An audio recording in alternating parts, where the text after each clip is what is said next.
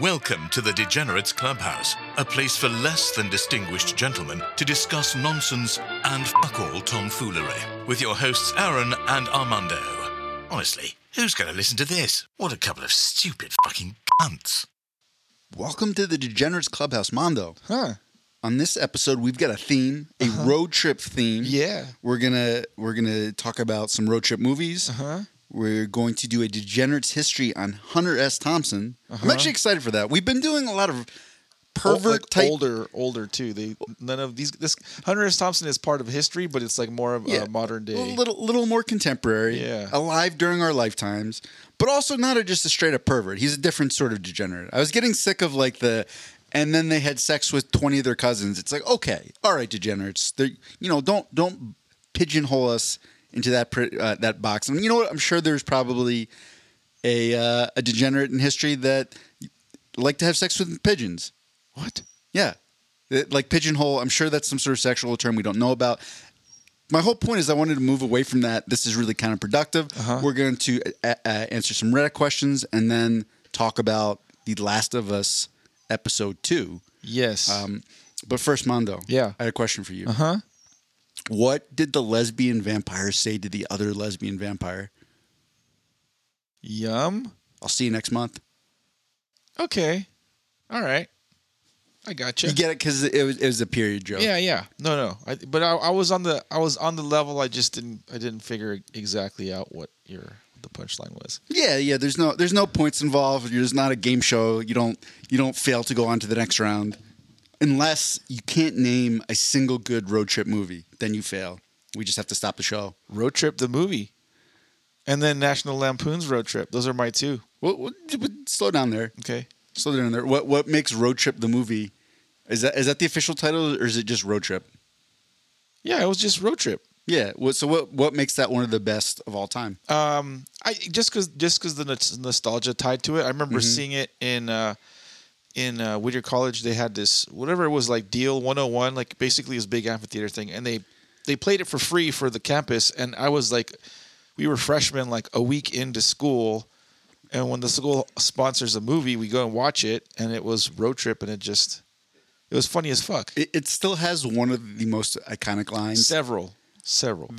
The one that immediately popped to mind when you said that was, Mondo, did you kill a cheetah? That's probably number one. Now that was they're on a road trip, like the title suggests, and they end up at a black fraternity. Was it in the South, or I can't remember where it was? Yeah, but it's an all black fraternity, and the character played by DJ Qualls, who's just a very, very skinny, nerdy looking white kid, has sex with a voluptuous black college girl. BBW. She's large. She's about twice as thick as he is, at least. Probably. Maybe several times. 3 times. Probably quadruple in the ass. Yeah. And he shows the guys on the road trip her underwear, which are leopard print. And they're like, "Did you kill a cheetah?" Yeah. Yeah. What were the other? I actually don't recall ever seeing this movie before, but about a week ago, coincidentally. Oh, I meant the other iconic lines. Oh, god damn. No, I don't remember that one. No, there was plenty of scenes. Like, I just remember, like, it's tricky to rock. Was it he's dancing? And it's also DJ Qualls just dancing. Like, all the other guys behind him are doing step, and he's doing, like... DJ Qualls stole that movie. Oh, yeah, That is his high point of his career and probably his life. The other thing, though, that I remember... Amy Smarty titties. 100%. Like, have we ever seen just... full bare titties in a movie like that before, and they're very natural about it though. Yeah, in the 80s, a lot of movies were more raunchy, True. more I say pornographic, but like nudity was more involved, and it's tapered off. All right, what was your other road trip movie? So yeah, last week, coincidentally enough, not knowing we were doing this episode, by the way, National Lampoon's Road Trip was on, and I watched that thing, and I kind of felt like watching it for the first time. It was kind of funny. It was pretty good. That was one of mine too. Cool. And they're on a family road trip to go to the fictional equivalent of Disneyland. It's called, what was it, Wally World? Yeah. Which is Walmart now, which is weird. That wouldn't be nearly as exciting as a movie.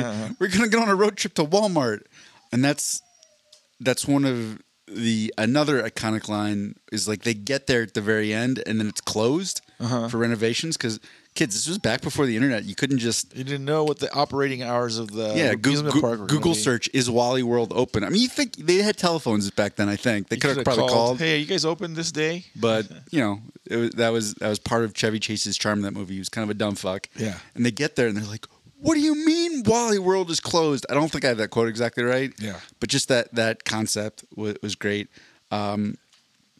Here's a couple of mine, Mondo. Okay. Oh, Brother, We're Out Thou. I saw that. It's on YouTube Movies for free right now. Really? Yes. That is one of my a great movie. all-time favorite movies. The song, the music to it. Amazing. They all do a good job. Clooney. God damn it. I'm blanking on their two names, but pretty good actors. So many. John Goodman is in it. Yeah. Is it John Turturro? Turturro. Yeah. And then the other white guy. The other white guy. If you were, what's his name? Steven. He's a character actor. He's in so many things. He was in Office Space. Yeah, I know what you're talking about. He's great in it. There's a lot of just funny performances. And if you weren't aware, that movie is very loosely based on the Odyssey, where in the Greek epic where Odysseus is returning from the Trojan War. He's trying to get home. Last week we had something that was referring to Hamlet. This week we have something that's referring to the Odyssey. Yeah, man. Pop culture will reference the past. See, so Aaron's not that dumb. I mean, I hadn't really heard that suggested before. It was actually more me that's dumb because I didn't know that there was ties to the shit that you're referring to. But anyway, that's okay. It's not dumb. You didn't get that. The connections. Whittier College English major education where you have to ruin everything and not and just simply enjoy it. You have to look for the parallels and what it's based on in the source material and all that bullshit. But two more movies that I really enjoyed. Great road trip movie, Little Miss Sunshine. Okay, yeah, I remember that. That was Abigail Breslin's first acting gig, and she was like, she won an award for it. And I remember the guy that plays the grandfather. What's his name? Can't remember. He's incredible in it. He's also a great actor, but I remember him like saying you're ruining this child's acting career because of the fact that now she has all this to live up to. You could have just let this girl be a little girl. And anyway, it's a road trip movie. Alan Arkin, he's fucking great. That whole cast was straight fire. I forgot everyone else in there. Greg Kinnear was the dad. Yep. Steve Carell. Yeah, he plays the suicidal uncle or the just try to commit himself uncle. Paul Dano. Paul Dano's a fantastic actor. Yeah, it was. I mean that movie was incredible. Yeah. The whole part about the grandfather teaching his little granddaughter strip dancing. Really, really over sexualized striptease dance. I mean, you're like, oh, okay, well, we know what Grandpa did with his life savings and why he's living with them. That was a great movie, but Mondo, my all-time best movie. Okay. Not even my movie, the all-time best road trip trilogy, Lord of the Rings. Okay. They're road tripping to Mordor. Right. Yeah.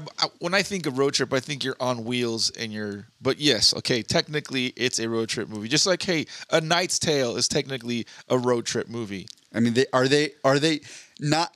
Okay, there's a very famous line in the movie where the riders of Sauron, the Black Horsemen, are coming, and they're like, "Get off the road!" In order to get off the road, they had to be on the road. Ipso facto, Mondo, road trip movie. All right, I rest my case, Your Honor. Sure. And then you know what? One last one. We can just tie this right in. Not my top anything of road trip movies. Certainly a road trip movie. Fear and Loathing in Las Vegas. It was a good movie. I didn't get it. I didn't get it when it came out in the movie theaters and all that shit. I didn't understand it. I was way too young. And it was until I was older that I think it was Bollicker that got me turned on to just Hunter S. Thompson and the movie. By quoting various lines from the movie, I was drawn to watch it and then learn more about Hunter S. Thompson as a writer.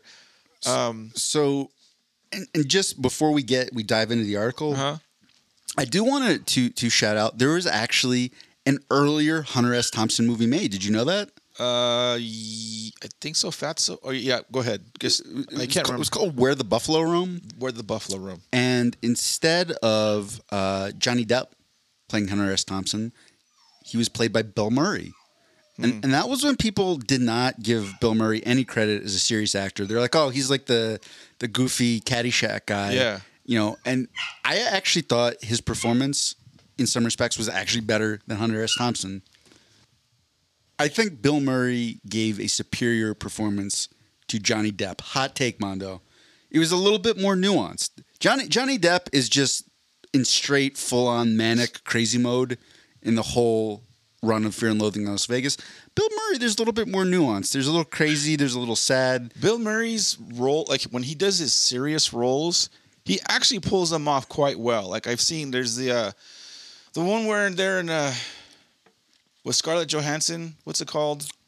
Lost in Translation. Lost in Translation. / Scarlett Johansson's ass was glorious in that movie. Yeah, and there's another one called something about wallflower or broken flowers or some nonsense. Okay. Another more serious role where Bill Murray plays the lead, and you like expect, like there's something about his character where you expect like just otherwise lines that get delivered like seriously by somebody else. When he delivers them, there's like this kind of like two-handed tone, like kind of joking, kind of serious. But also kind of sad. Kind of sad, yeah. There's a lot of things when he delivers his lines that he pulls off really well. All right, Mondo. So we've set up this mythic figure of Hunter S. Thompson, played by amazing actors like Bill Murray and Johnny Depp. Who is this guy? Let's get into the article. So this is a segment of Degenerates History brought to you by the Degenerates duo, me and Aaron. Exploring Hunter S. Thompson's maddening daily drug routine. Yeah, and I picked this one because it really gets into the degenerate aspects of Hunter S. Thompson. It starts off with a quote by Mr. Thompson. I hate to advocate drugs, alcohol, violence, or insanity to anyone, but they've always worked for me. He did build a career off of those. Right. A very volatile mixture. There are some figures of contemporary popular culture that operate somewhere between the mainstream media and certain countercultures that offer an alternative, creative, and somewhat unusual lifestyle. So just pause real quick. I do want to note that we were taking this from a magazine called faroutmagazine.co.uk. And you can tell it was a British writer because we're going to get into all the batshit crazy stuff he does, and they're like a creative and somewhat unusual lifestyle. It's like, that is putting it extremely, extremely mildly. That's like saying Shaquille O'Neal was a slightly oversized individual. Yeah. Hunter S. Thompson, the acclaimed journalist and founder of the gonzo journalism movement, is a figure that epitomizes that thin slither of life with an unnerving eccentricity. So for somebody who doesn't know, Mondo, can you explain what gonzo journalism is? Do you know? No idea. You're a journalist. I am not a journalist. I would just imagine just someone doing some crazy shit. So, like, Hunter S. Thompson, and this has persisted to this day, but Hunter S. Thompson did stuff like he went and hung out with the Hells Angels and followed them around for a month and, then would write on it. Like, he'd go out into the field. So that sort of journalism persists today where people are just like, they're not just writing the story, they're sort of integrating themselves into the story. This is perhaps not the best example, but Borat. Okay. That would be some gonzo journalism. And another one though, there is, well, I can't remember the guy's name, but he has a YouTube channel called All Gas No Breaks. And like in the midst of the COVID pandemic and stuff, he was just going out to all the crazy parties in like Florida Beach or Miami Beach and stuff like that. And just sort of inserting himself into these crazy situations and then reporting on it. And I believe he now has a documentary on HBO. But all that kind of reporting started with Hunter S. Thompson. He's the godfather of doing crazy shit than writing about it. All right. Thompson, famed for works such as Hell's Angels, Fear and Loathing in Las Vegas, and more, developed a public reputation for his mind-bending routine of drug and alcohol consumption while creating some of his most thought-provoking pieces. Quote, the trunk of a car looked like a mobile police narcotics lab.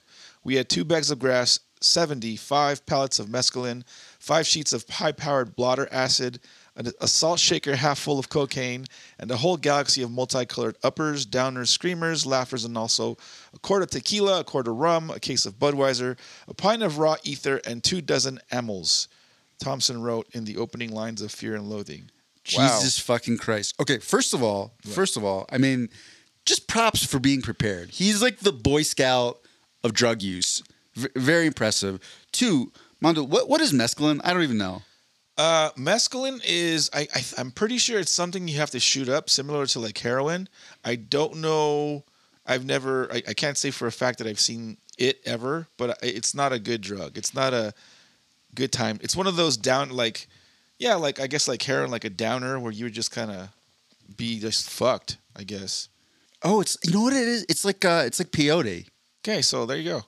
I had to look it up. Yeah, that's not one you hear a lot anymore. Like even peyote. I mean, I've heard of that, but you don't ever hear like, dude, we're gonna go to the club and do some peyote. It's more like mushrooms and everything. Second thing though, Mondo, what are laughers? I have no idea what laughers are. I want some. Where does he say that? Oh, screamers, laughers. I don't know. I just imagine he's probably describing what they do to you. Yeah, but what sort of is there a drug that just makes you laugh? Like ecstasy makes you feel euphoric and kind of like giddy and happy. I mean, you could laugh. I mean, one of the most recent times I did mushrooms, I was laughing my ass off. I was just like having a great time and just like giggling and. Wait, you did mushrooms? Yeah. Okay, audience, we're gonna have to keep a very close, watchful eye on Armando. Let's put a pin on that until we get to our Last of Us discussion. Today. I didn't do them today. I'm saying that's exactly what someone's brain who had been infected by mushrooms would say. Okay. Put a pin in that. We'll come back to it. Okay. And then last part though, I am so impressed with his ingenuity. A salt shaker full of cocaine. Yeah. That's just, for the cokehead on the go who's doing stuff, he's got, he's got to be able to quickly get that cocaine out, snort, and move on to the next thing. A lot of ingenuity. So just, golf clap to Hunter S. Thompson for that. Continue. He continued an eye-opening representation of his mind. All this had been rounded up the night before in a frenzy of high-speed driving all over Los Angeles County, from Topanga to Watts. We picked up everything we could to get our hands on. Not that we needed all that for the trip, but once you get locked into a serious drug collection, the tendency is to push it as far as you can. I respect that. Holy moly. I don't know, dude. Wait, where's Watts? Like it's kind of the bad part of Los Angeles. Yeah, like it's downtown like, LA. It's like a ghetto. Yeah. It's not a nice part of LA. What is the ethnic makeup of that neighborhood? Well, currently it would be more African American. I don't know from the time that he's referring to. It may have been more blended, more white, black, Hispanic, all the above. But currently, I imagine Hunter S. Thompson just rolling up straight like black ghetto, just being like, boys, hey, you guys got any roofies? You guys got any cocaine? Oh, good Lord. All right. While the book, which is rooted in autobiographical incidents, offered an insight into the thought process of a creative genius who often managed to bizarrely blend fact and fiction with bleary results. Having triumphed the legalization of drugs for large portions of his life, saying that drugs should be decriminalized across the board. He added, it might be a little rough on some people for a while, but I think it's the only way to deal with drugs. Look at Prohibition. All it did was make a lot of criminals rich. Facts, Hunter S. Thompson. He's got a point. Spit it. I'm going to skip to the fun part of the article, which I think you are more than aware. I've actually seen this before. This is his daily routine. 3 p.m., rise. 3:05, Chivas Regal with the morning papers, Dunhills. I had to look at Dunhills. Like a cigar, cigarette. It's a tobacco product. Yes. 3:45, cocaine. 3:50, another glass of Chivas, Dunhill. 4:05, first cup of coffee, Dunhill. 4:15, cocaine. 4:16, orange juice, Dunhill. No, and look, I want to applaud him because look, right? This is his third hit of cocaine, and he's like, I have to take care of me now. Let's get some vitamin C. Let's not neglect our health. So he's a very health-oriented, massive drug user, and I think that is very important for his longevity because he did this for a while. Yeah. 4:30, more cocaine. 4:54, cocaine. 5:05, cocaine. 5:11, coffee, Dunhills. Plural this time, not just one. So he might have two, may have three. 5:30, more ice in the Chivas. 5:45, cocaine, etc., etc. He doesn't even bother to. I love that part because this started at 3:00. He's taking cocaine 6 times now, and by 5:45, he's getting bored of the cocaine. He's like cocaine, etc., whatever. Yeah. I guess apparently over a 2-hour period, you can lose interest in cocaine. I guess. I wouldn't know, but Hunter S. Thompson, he's just like, whatever, cocaine. 6 p.m., grass to take the edge off the day. 7:05, Woody Creek Tavern for lunch. Heineken, 2 margaritas, coleslaw, a taco salad, a double order of fried onion rings, carrot cake, ice cream, a bean fritter, Dunhills, another Heineken, cocaine. Oh, thank God. I was worried. Mondo, you can't have the 7:05 p.m. lunch without a little bit of cocaine. That would be madness. By the way, it's funny that it says 7:05 p.m. is his lunch. Think about that for a while. Yeah, because he's waking up at 3. Right. Continuing on with the list from 7:05, we weren't done.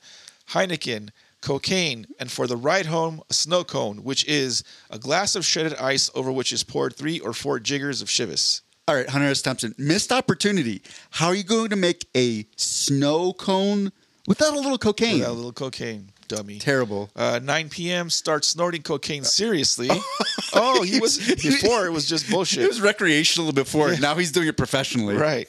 10 p.m., drops acid. 11 p.m., chartreuse, cocaine, grass. 11:30, cocaine, etc., etc. Midnight, Hunter S. Thompson is ready to write. Perfect. Oh, he was just ramping up to the writing process. Jesus. 12:05 to 6 a.m., chartreuse, cocaine, grass, Chivas, coffee, Heineken, clove cigarettes, grapefruit, Dunhills, orange juice, gin, continuous pornographic movies. So he's just writing with his porn. Is the porn in the background? How is he consuming these porn movies? I suppose so. This was pre-Pornhub, children. Like he had to probably rent VHS. or buy these videos. Yeah, he's got a collection of them. 6 a.m., the hot tub champagne, Dove bars, fettuccine Alfredo. 8 a.m., halcyon. I don't know how to pronounce that. I'm assuming that's a drug. That's also a word. It just means like it's like tranquil kind of euphoria. So it's probably something that helped him fall asleep. And then 8:20 a.m., sleep. Okay, and Mondo, see, here's my biggest nitpick with this entire schedule. I've already noted how he's clearly health conscious, right? He's getting the vitamin C and the orange juice and everything. But then for his 6 a.m. dinner, he has hot tub champagne. Great. That's, he's just relaxing the system a little bit. Dove bars. He's getting some calcium in the milk. Great. But then he takes fettuccine Alfredo. Yep. Terrible. Yeah. Mondo, you don't carb load and then go to sleep. Yeah. You carb load right before you're about to perform the activity so you can burn off the simple sugars. And I think this is a huge oversight. Whoever his personal trainer is, his chef, they should be fired. And this was probably why. It was the fettuccine Alfredo, I think, that ultimately did him in. The lunch he described, it's like I could not eat all that. Like, let's take away the booze and alcohol and the cocaine, the drugs. Let's remove that from the list of stuff he's got on that list. The food stuff, I couldn't finish all that. That would have been like a normal Tuesday for 22-year-old me. Maybe. Not now. Yeah, no, I couldn't. Fuck all no. That stuff. Anything else with that article? So yeah, so he was for sure a godfather, journalistic degenerate. And this just goes to show this man invented a whole genre of journalism. He was integral in the creation of a couple banger movies. Yeah. And you know what? Really not hurting anyone, we don't think. Probably 600 or 700 people he helped directly, and then even more indirectly wind up with drug addictions. But really not. I don't think he was hurting anybody. So what I'm trying to say is not all degenerates are weird, terrible creeps that contribute nothing to society. This man was like the drug-using Boo Radley of the world. He's a mockingbird, just out there snorting cocaine, and then he turns into a hummingbird. Amen, brother. Moving on to the world of Ask Reddit. Let's go. We're still in the theme. Reddit question number 1, quote, unquote. The road to hell is paved with good intentions. What is a real-life example of this, Aaron? Dude, I didn't even do that on purpose. I honestly, that just blew my mind. So I was trying to stay on theme, right? Right. So, spoiler alert, next question is like, what are your road trip essentials? Yeah. And so then I just went to the first thing on Ask Reddit, the most upvoted, and I was like, okay, I just got to grab a second question. Mm-hmm. I missed the part that it said road. Yeah, hello. Oh my gosh. Hello. Why do you think I said this that made the comment? No, that's why I understood. As soon as you said it, I'm like, oh, all right, okay. Anyhow. I'd actually never heard this. Go ahead. Your answer. The road to hell is paved with good intention. What is a real example of this? So the one that immediately jumped to mind is when humans try to fuck with nature a little bit, and we think we're doing it for the like benefit of ourselves or the environment, and then there's unintended consequences. So this happens a lot, in particular when we introduce non-indigenous species. There was like a really specific example where there's some sort of pest. I feel like this was like in Australia or something, and it was that whole. You remember that nursery rhyme where it was like, you get the cat to eat the mouse and the dog to eat the cat, and no, you don't remember that one? Mm-mm. Nope. Damn, I was hoping, because I obviously have a shaky memory. Anyhow, it was like there was some sort of pest, and they introduced. Oh, that was the plague, right? Isn't that how the plague spread with the rats? Rats spread with the plague, but I'm trying to remember. There was some. This is very shaky, but basically the gist of it was in Australia. They induced a non-indigenous species to try to take care of a pest. And the non-indigenous species did that fantastically well, completely wiped out the pest, who then it turned out was actually a little bit integral to the ecological system as a whole. And then on top of that, because the species was non-indigenous, it had no natural predators. And then that species just went completely fucking buck wild because there was nothing to check it, and ended up being more of a problem than the pests they introduced. I think it's in the first place. I think it's in Australia. They brought over some kind of cat that pretty much just yes, exactly, is all over the fucking place, and then they there's like parts of like Hawaii that are overrun by like fucking boar or some kind of wild pig, similar somewhere they introduced a species that wasn't supposed to be there for whatever reasons, and then oopsie, can't go back now. The road to hell is paved with good intentions. I don't know. I've never heard that quote before, so it's hard for me to answer that question. Oh, really? That's the first time you've heard that? I've never heard that quote. Famous quote. Very famous. Sure. Never heard it. I think there's a lot. It's people meddling. It's when people are trying to do good and they don't really think about the consequences of their actions, and they fuck Wasn't things that how up. the zombie virus starts? Like people are, or even like the coronavirus. What were they doing? What were they? Were they trying to come up with some cure to cancer, and then, oh my God, here's fucking coronavirus, and oops, we spread it across the world. Holy shit. That 100% could have happened. Seems like it might even be likely. Mondo, here's another possible-ish example of that. The opioid epidemic. Because I think when people were actually synthesizing and creating those drugs in a lab, they're like, oh, we're trying to make something that's going to, help people with painful conditions. We're trying to make these drugs to help people. And then a lot of drugs are like that. A lot of drugs are like that. Pharmaceutical companies got a hold of them, and then that whole thing just spiraled out of control, where people definitely weren't using the drugs for their intended purpose, and led to drug abuse and like just whole communities getting wrecked. Where at the core of it, it's like, yeah, like we're just trying to make this thing to help people. Along those lines, do you think like right now? It used to be when we grew up, marijuana was illegal. And now it's legalized just about everywhere. Yeah. The next step is probably mushrooms, funguses, hallucinogenics. That wasn't the word. Psychotropics. That was the one I was trying to come up with. Psycho something. Anyway, so it seems like that line is moving. Yep. What do you think of the kind of general trend of like more and more drugs are becoming legalized? Like, do you think at one point that will be like? Because there is some places in the world we can get like heroin legally. I mean, you got to be, you're under watchful eye of a doctor or some shit. What do you think of the? Oh, here's another road to hell is paved with good intentions. Speaking of drugs, that just made me think about it. Poor Michael Jackson, man. They were just trying to help him sleep. Yeah. He had all, and then he ended up dying of an OD. Where's the line, Mondo? I don't know. Yeah. You know what? Because that's one where, as we learned in the Hunter S. Thompson segment, I don't have a ton of experience with drug use. Yeah. So it's kind of hard for me to comment, right? I've not done very many like drugs other than stuff that grows, like mushrooms, marijuana, booze, cigarettes. There was a phase with cigarettes. I don't know. Like other stuff that seems to be like chemically enhanced or something. Like I've got a problem with that stuff being like something that's been modified. Just even food, like food has been modified. I'm like, oh yeah, all the food. That would be another one, Mondo. The road to hell is paved with good intentions. Well, because they are making like fake meat. well, not even the fake meat. It's when that. So that, a lot of people get confused, like the term GMO, genetically modified organism, right? Like they think about it being like tweaked in a lab, but a lot of times it's just the way they're breeding crops. So, the food industry has this problem. It's like, oh, we have so many people to feed. It's tough financially with farms, whatever.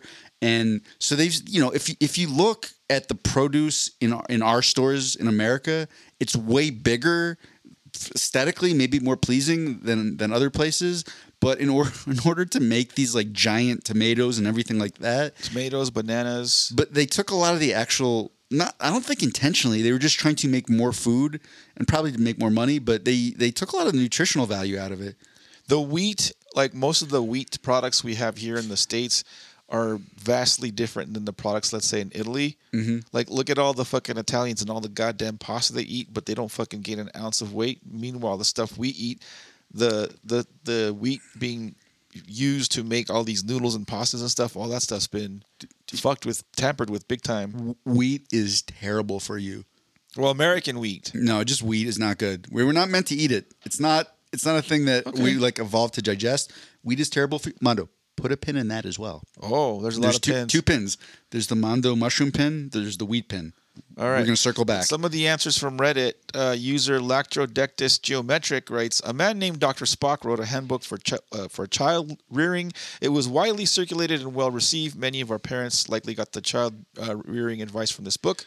In it, he recognized that babies throw up a lot and therefore recommended newborns be laid on their stomachs to sleep. Unknowingly, this would result in accidental smothering deaths of thousands of newborns, a huge number of SIDS, sudden infant dying syndrome. Cases can be just Mondo, I want to go on the record. I'm completely against child rearing. It's terrible. I think anyone who is a child rearer, death penalty. Not even prison. There's just no room for child rearing in our society. A lot of these period. A lot of these other answers are super long, so I'm just going to read one last one. User Aldis_Hoaxley writes, the introduction of kudzu for erosion control. It has become invasive and girdles and kills plant life above ground without establishing proper roots, therefore causing soil erosion. Oh, damn. Yeah. Anyway, that was it for Reddit question number 1. Reddit question number 2, what are your personal must-haves for a road trip? Do you have any? Depends. So if I'm going solo... Dude, no, Mondo, you got to stop and just use a bathroom. So if That's not okay. If it's just going to be me, like the last couple times I went to California and back... Mondo, I'm sorry. I don't mean to cut you off, but you have to acknowledge a prime adult diaper joke right there. That's why I glossed over it, because I don't want to give you the credit for it. Long road trip, if it's just me... I definitely have to have like a ice chest thing, right? Like within arm's reach. It can't be in the back. It can't be in the glove. It can't be whatever. It's got to be within arm's reach with cold stuff, so I can keep like a sandwich or something. So that way I don't have to pull over on a road trip. I could just grab the thing, eat some of it, put it back in the ice. Of course you don't have to pull over because you got your Depends. Have to have water. Have to have water. And then these long road trips, like I said, for me when it's by myself, I will take like one or two like little Red Bull, whatever sugar-free Red Bulls in there, and like when I start feeling kind of like I'm gonna nod off, chug one of them motherfuckers, and I feel like I got a little bit of a kick, like a second or third wind. But yeah, I think those are road trip must-haves for me. What about you? You already hit on one of mine. Like my number one with a bullet is water, and I'll usually bring like 2 large 32 or 60 ounce bottles of water with me. And because it's twofold. One, you get surprisingly dehydrated on road trips. Yeah. Like, it doesn't seem like you would, especially if it's during the summer, there's sun beating through the windows. But the other reason, and this is the more sort of practical, functional reason for me, is I have a tendency just to zone out on road trips. Like, less now where I've got all these achy joints and everything. But when I was younger, I would just get in the zone and I would end up driving, 8-9 hours, and I would only stop when I ran out of gas. Yeah. Which isn't good. It's much better if you get out and you move around and you break things up a little bit. Yeah. So if you're drinking just copious amounts of water, you gotta pee. Exactly, and then it comes to a point where your bladder is going to override everything else, and you're like, all right, I'm going to pull over. I'm stopping. Yeah. So that was always really key for me. And then the other thing, I used to do books on tape when I was doing really long road trips. You had to. When it was like I do podcasts now. but this was before that was a thing that existed. Yeah. You know, circa 2000, 2001, 2002, when I was doing the cross country road trip solo, because I think I drove cross country 3 or 4 times by myself. I think the first time I did it, I had like one CD I had burned, because this was back in the day. We'd moved on from like mixtapes where you're like holding the recorder up and doing that, so we could burn CDs. We're a little bit more advanced, but yeah, you had to record songs, and I listened to the same like 12 song CD on repeat for like 17 hours straight, and it kind of melted my mind, and I was like, oh, this isn't healthy. No, I can't do that. So just something that kind of keeps you a little bit mentally engaged. So yeah, I do podcasts now too. And here's my last one, Mondo. I think it's great if it's a long trip in particular, if you can figure out a way to kind of break the trip up with some sort of way destination. You know, it's like something to do, or somewhere to go, or something to do, or what are you looking? I think just mentally, it doesn't really even matter. It's just more like, oh, I'm going to get to this place. So you're not thinking, oh my God, I have to drive all the way from Los Angeles to Philadelphia. It's 46 hours away. Yeah. I can't. It's like, oh no, I'm just going from. So for example, there was one my favorite road trip where I had these little destinations broken up. Where one, I was like, oh, I'm just gonna go from LA to Las Vegas. Not that long of a trip. But I got to see. Oh no, I was supposed to see Lewis Black, but I didn't get to see Lewis Black perform because I was staying with one of my grandfather's friends who was this old. She was like a C-tier Marilyn Monroe. That's the way I could put it. She was like a B or C movie star, and I don't know if they had an affair or what her connection was, but she was just like chilling in this house in Vegas, probably dead now. I was supposed to see Lewis Black, and he thought he was doing me a favor. He's like, yeah, I'm going to send you to the nicest steak restaurant in all Las Vegas with this, however, I think she's maybe 75 or year old, like former movie star. I'm like, can I please just go see Lewis Black? Yeah. All right. No. Okay. So good steak dinner. And then I drove from Vegas to Colorado, and I stayed with the Bollickers. Christian Bollicker, not there. I think it might have just been Brian Bollicker. May he rest in peace. Shout out to Brian Bollicker. Yeah, for what's up? For wherever you may be, sir. For making a good couple kids. Thank you for housing me that night. I appreciated you welcoming me into your home with wide arms. Christian, we really bonded. We didn't. He was just like, you're one of Christian's friends. There's the bedroom. If you need anything, don't ask. Thanks, Brian. You're the man. And then I went and I stayed with so I went from Denver to Chicago, stayed with my relatives there. And to my earlier point, I had burned a bunch of like comedy CDs, like hour-long, stand-up specials, in addition to a book on tape. And I'd listened to them all when I got to Chicago, and I just gave them all to my little cousin at the time. He's now he's a man with a wife. But I didn't realize like that was a central part of his life. That's where he discovered stand-up comedy, because he just had all of my comedy CDs. So anyhow, having those like little breaks, even if it's just, like chilling with Brian Bollicker for 10 seconds, eating steak dinner with a 1950s like C movie star, you got to be creative. All right. Some of the Redditors for that question, user PM me your booty writes, this isn't a must-have, but more of a must-do rule that I try to abide by. If the sign says world's best blank, blank, blank, or America's first blank, blank, blank, pull over. It's almost always never the case, but it almost always leads to debauchery, townies galore, blah, blah, blah, blah. Yeah, there's the one on the way from from Southern California to Vegas. There's the world's largest thermometer in Baker. So stupid. Dumb shit like that. Let me read a couple more. One more of those. Trying to find one. User abysmal_Pop-Tart writes pre-planned stops. So kind of agreeing to Aaron. Yeah. Makes your road trip feel shorter, even if it adds time. Yeah. Stops at a nice restaurant, brewery, winery, etc. along the way. Nothing excessively long, but a 30 to 60 minute break, gas up, get going. It feels like several shorter drives that way, and you get some really cool experiences. Yeah, these all the ones are like super duper long. Anyways, that's it for Ask Reddit. Last segment of our episode. We've got about 20 minutes, 15, 20 minutes, so we got to kind of breeze by. Binge or Purge, we last started talking about The Last of Us on HBO Max, and we just reviewed episode 1. This time around, we were going to talk about Episodio Doso. Aaron, what's up? Hallelujah. We do not.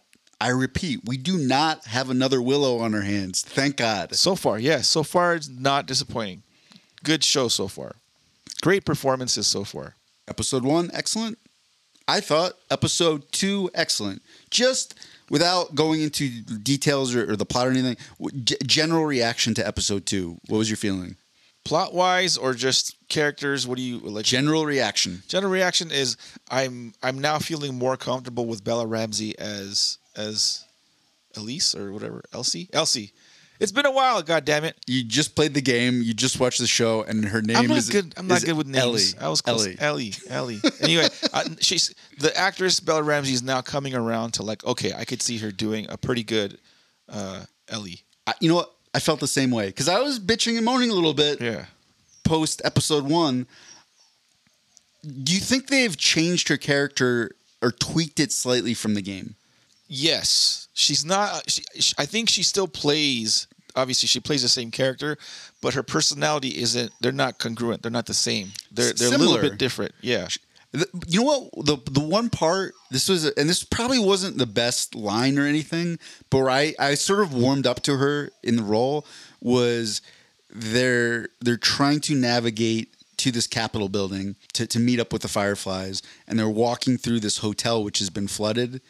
You find out that Ellie can't swim, which is like 90% of the puzzles you have to solve in the game are just ferrying Ellie around like pits of water where she can't swim. Yeah. But anyhow, she's being a kid, she's exploring, and she does this little dialogue with herself where she's pretending to check into the restaurant or the hotel. Yeah. And she's like, "Hello, I would like a room." "Oh, yes, you have it." And Pedro Pascal is just peak Joel, just like, "Oh, you're a weird kid." Yeah. And she's like, "You're a weird kid." Yeah. I love that part. I'm like, oh, they're making her a little bit weirder and goofier. Like, I really like that. Just one little interaction sold me on Bella Ramsey's Ellie. Yeah. They're doing just enough with the show. They're doing just enough different subtle things from the show than the video game that are not ruining the video game. It's kind of like you said, it's kind of adding more color, more depth to the characters, and the video game, it's kind of like it's got a pace, but in the show they got a little more time to just kind of do little subtle things. Let's real quick talk about the zombie fungus, and then we'll circle back to some of the changes. Sure. Similar to episode 1, this started with its whole own little sort of featurette where I think it was Indonesian doctor of mycology, the study of mushrooms and fungus and whatnot, is being pulled into the army because this is like where ground zero of the outbreak is, and it's very forceful. It feels very like like dictator. Like she's being kidnapped. What the fuck's going on? She's even asking like, "Am I being detained? What's going on? I did nothing wrong. Am I in trouble?" They take her to this place and like, "Look at this microscope and tell me what you see."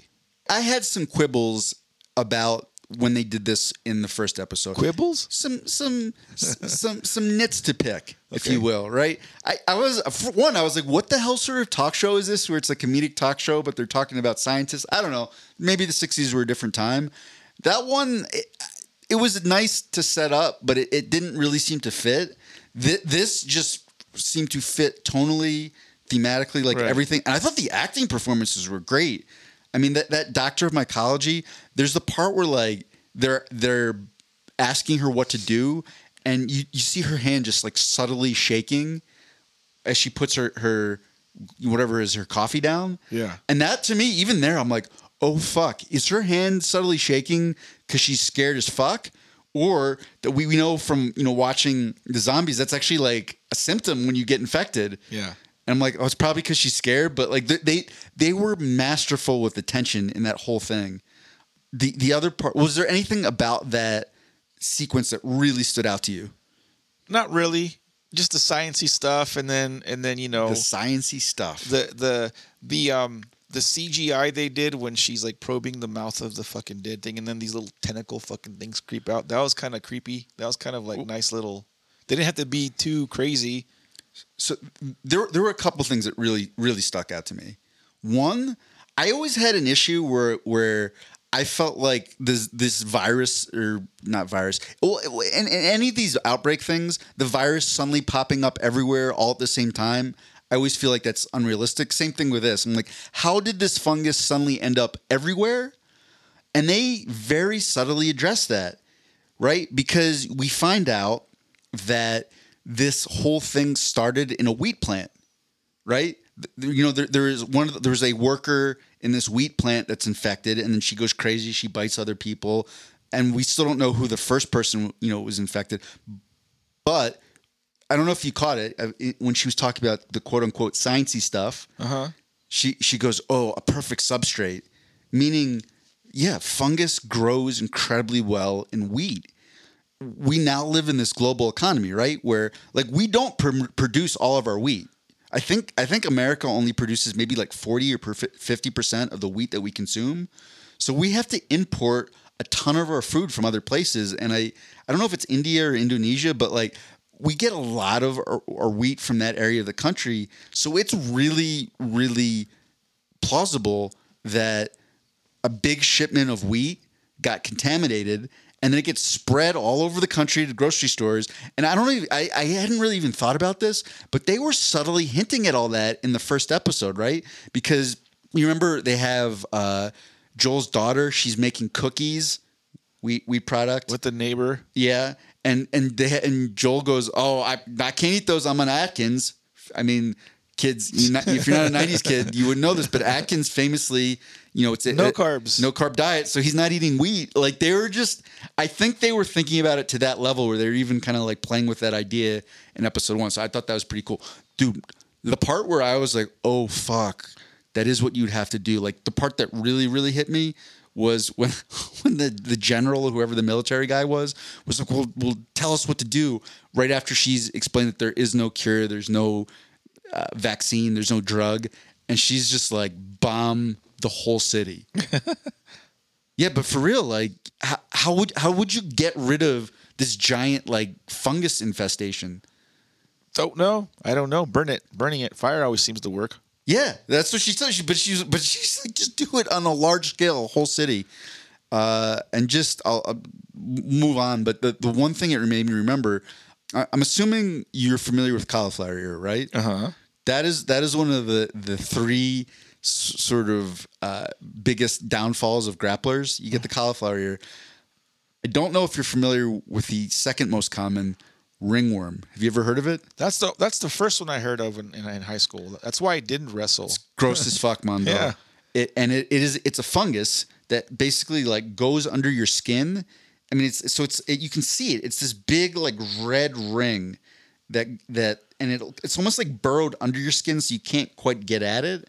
And I got it when I was a sophomore in high school, and at that point we just didn't have any sort of real quality antifungals. Like now I think we do have some antifungal medication and creams and stuff, and it takes maybe like a week or two. And back then it was like a month, 2 months to get rid of. I remember getting so frustrated with it that I think I like heated up like a quarter. Gross. On the stove, and then just burned it off my arm. I still have this scar like right on the underside of my arm. It was, I hated that thing. Fucked with your mind. Anyhow, but that made me think of it when she's like, just burn it all down. I was like, yup, that's what you do, I guess. Take a lot of quarters and throw them in fire and throw them at Aaron. That's how you kill the No, don't throw the quarters. You want to be a little more surgical, a little bit more precise. Although it doesn't, that does not look like what happened in Boston. They were just bombing indiscriminately. So anyhow, Mondo, you've played the game more recently than I have. Mm-hmm. What were some of the changes that you thought worked, and were there any that you thought did not work? I don't remember exactly how the scene in which the woman, the female character, her last scene in the show. I don't remember. It didn't definitely Tess. It didn't go that way in the video game that I recall. Like her end scene weren't different. They were different.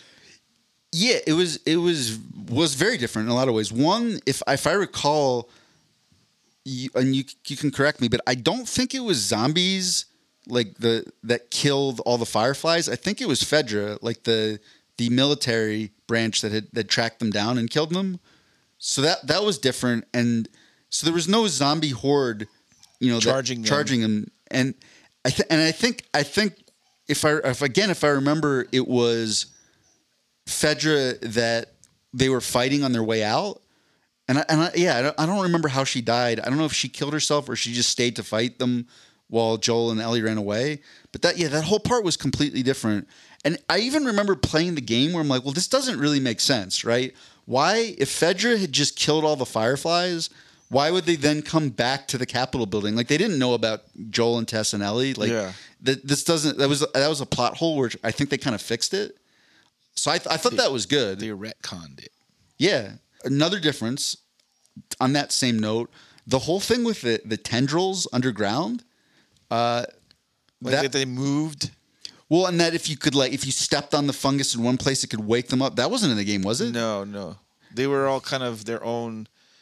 They were not connected the way that they're doing in the show. In the show, it's all like one giant mind fuck. What do they call it? Mind hive. Hive mind. You got there. You did it. Sure.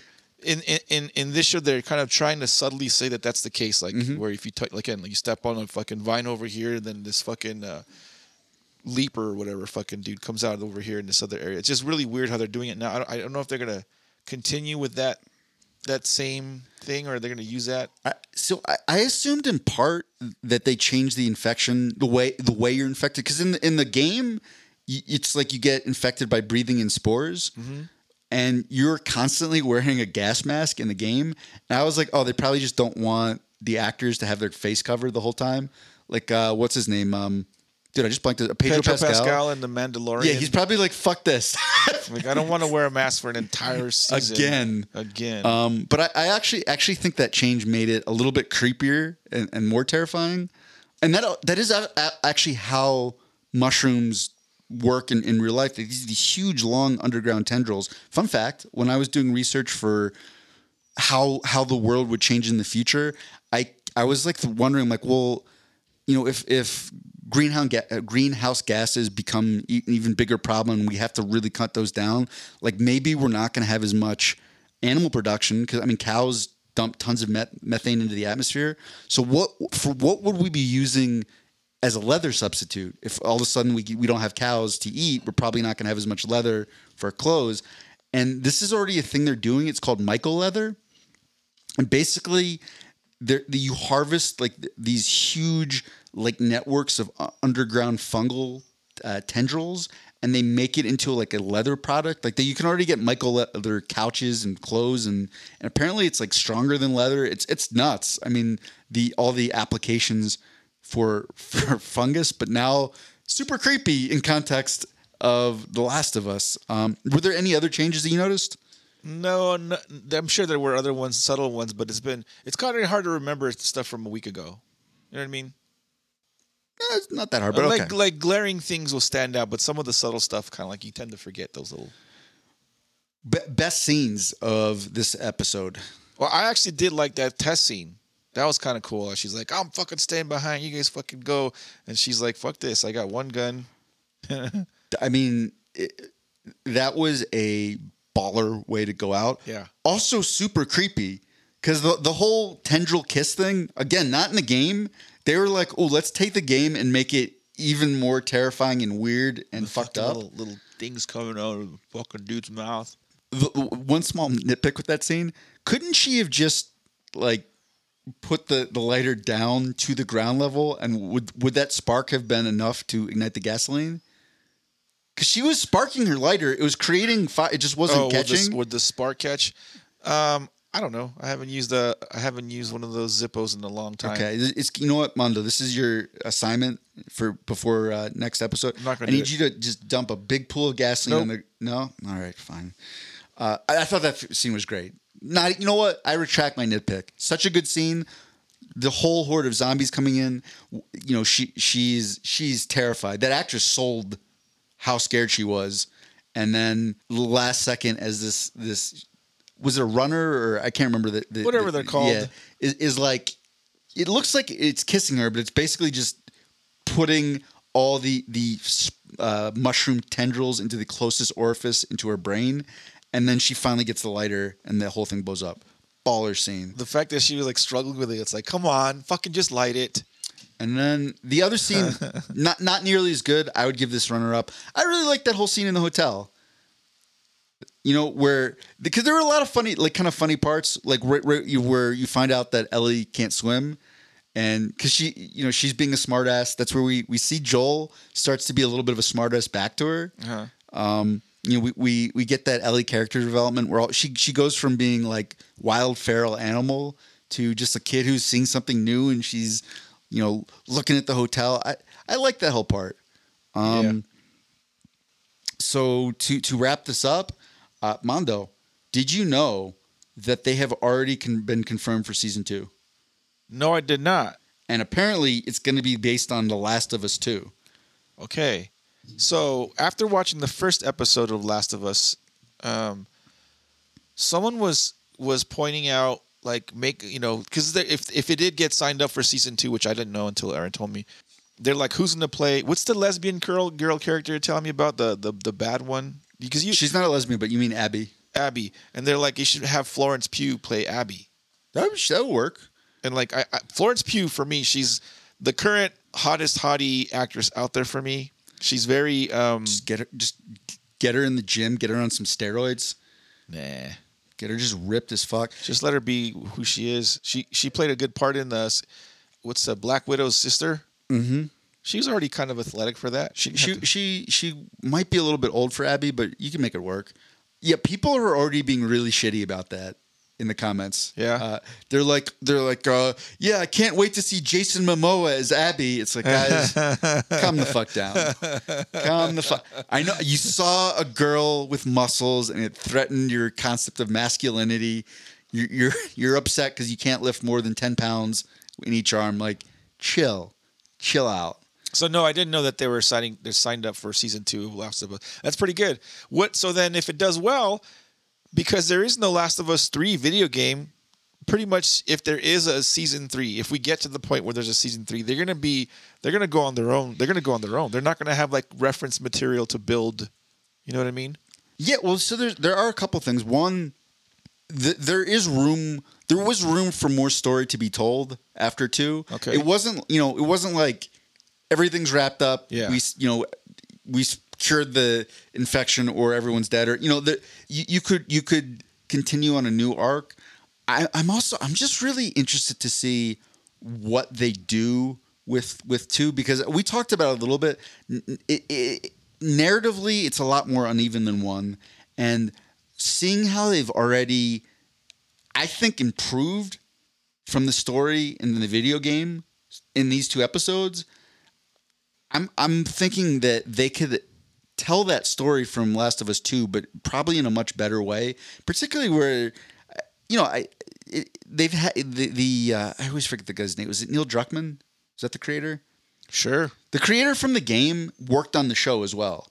And he's had years now to like hear the criticism and probably look back and be like, fuck, I should have done this different. Oh, this would have been a stronger way to do it. So I actually have really high hopes for episode 2 and season 2. Yeah, sorry, season 2, correct. And all the little man-child crybabies who are threatened by a woman with muscles can go suck it. Yeah, season 2 so far, Last of Us, pretty good. Watch it if you haven't. Did you have anything else you want to add to the episode before we wrap it up? Because we're already a little over time, but that's okay. So far, best show I've seen in a while next to Andor. That's high praise. Yep. It's high praise. Thanks for listening to our podcasty, and thanks for watching us on the YouTubes and the Twitches. We hope you guys have a fantastic weekend. My last little bit is we got the conference finals today.